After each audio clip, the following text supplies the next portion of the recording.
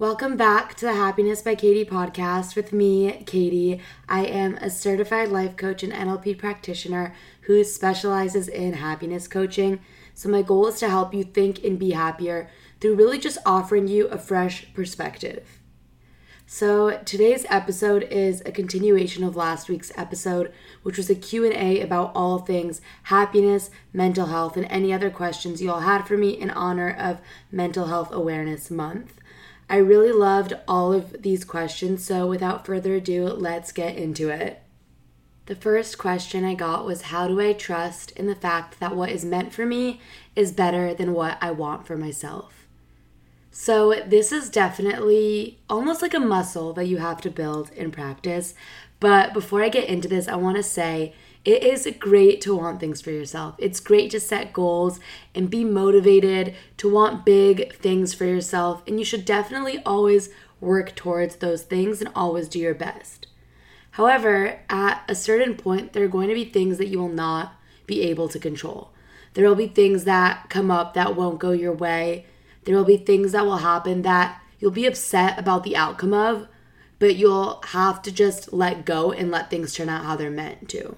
And what has really helped me trust that what is meant for me is better than what I want for myself was looking at the patterns in my life and the things that didn't work out for me. So, of course, when things didn't work out for me, I was upset. I was sad about it. But then later on, I found out the reason why it didn't work out for me was because something better was in store for me.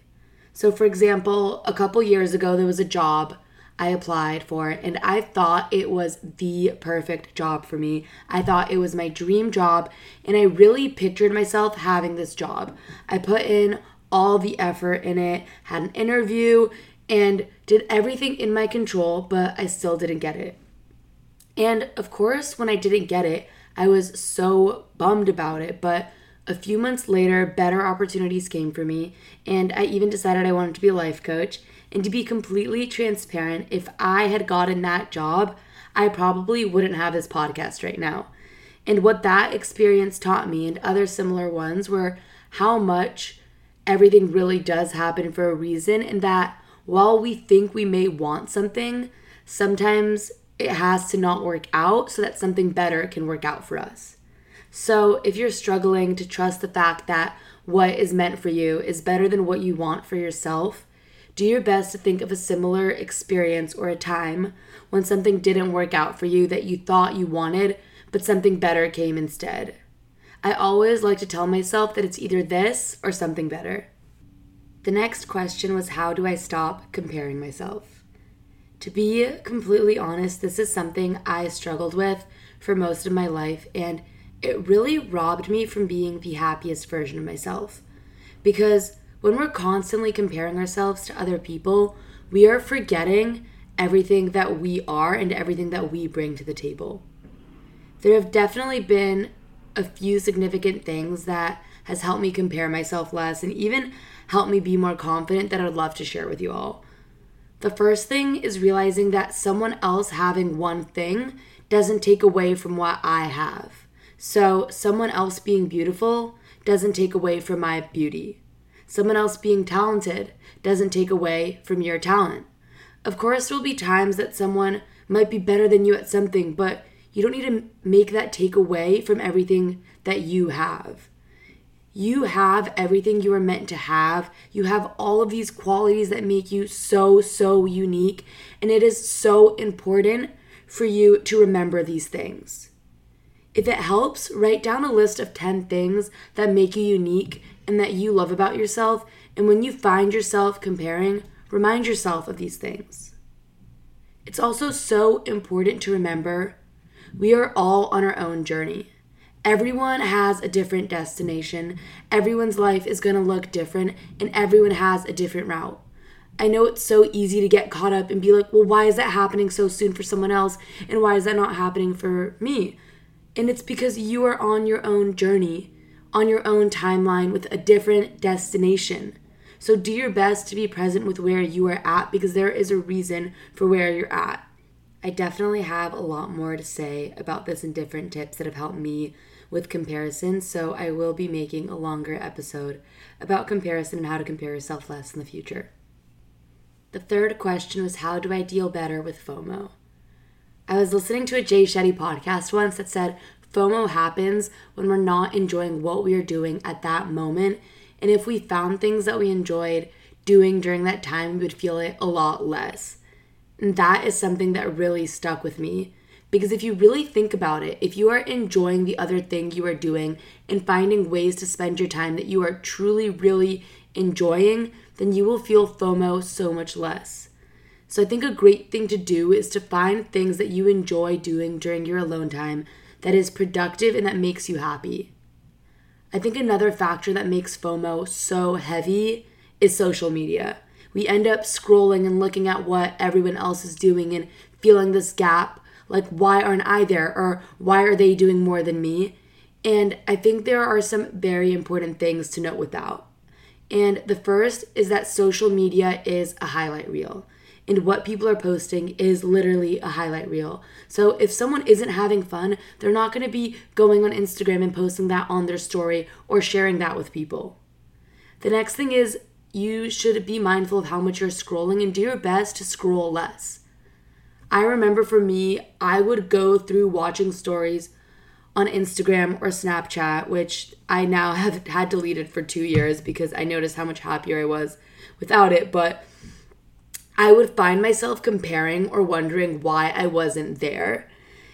But if I had just not been scrolling, I probably would have been a lot happier.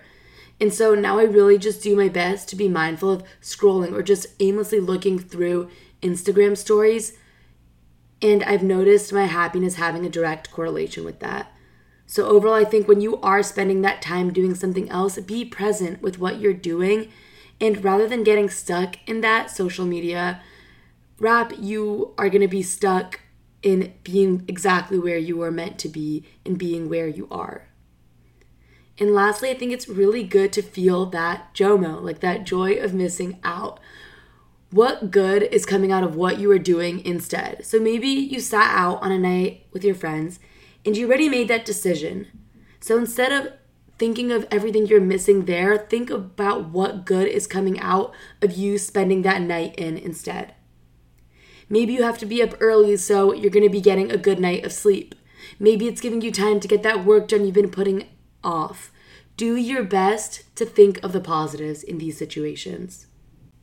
The last question I'm going to go over is, how do our thoughts, words, and actions bring things into fruition? I might be all over the place with this answer, but bear with me because I have a few things I want to share. I am such a strong believer that we literally create our reality. The thoughts we think, the words we put out, the energy we put out is what we will get back. And so if you're constantly thinking positive thoughts and thinking of the best thing that could happen in a scenario rather than the worst, you are more likely to get that positive outcome. On the other hand, if you wake up and you're like, oh, wow, today is going to be the worst day, you can't be shocked when it's actually the worst day. I also think when we're in that negative mindset, things that wouldn't affect us as much end up affecting us more, and we let that almost prove our point and say, wow, I knew today was going to suck, and it really just has this whole entire snowball effect. However, if you wake up and tell yourself you are lucky to be waking up today, when a slight thing doesn't go your way, you are less likely to let those things get to you, and a lot more things will end up going your way. And you'll also just be looking at the positives in the situation, which is more likely to create more positive outcomes. My next point with this comes to manifestation and how there are multiple parts to us creating the desired things we want and bringing them into fruition.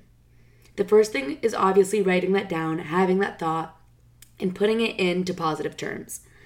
But I think a lot of people think that that is all you have to do when it comes to manifestation, when that is not the case. There are two other aspects that really come into this. And the first is really, really feeling this. If you're simply just saying, okay, this is going to happen for me, but you're not really believing it, the likelihood of it happening is a lot more slim. So you really need to feel excited about this thing happening for you and feel like you are worthy of this thing happening for you. The second thing is taking aligned action. So you need to also be putting in the effort towards getting that thing to happen and working towards it. But when you are having positive thoughts about what you want to create, truly believing it and taking aligned action towards getting there, that is how you bring it all into fruition, and that's just where all the magic really happens. My last point with this is to always be mindful of the words that you are using with yourself and be intentional with them, because they are so powerful and you can really create whatever you want to create as long as you're doing this all intentionally. I really hope these answers were able to resonate with you. Thank you so much for listening to episode 11.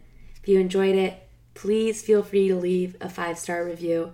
I am sending you so much love, and I hope you have an amazing rest of your day, morning, or night, depending on where you are.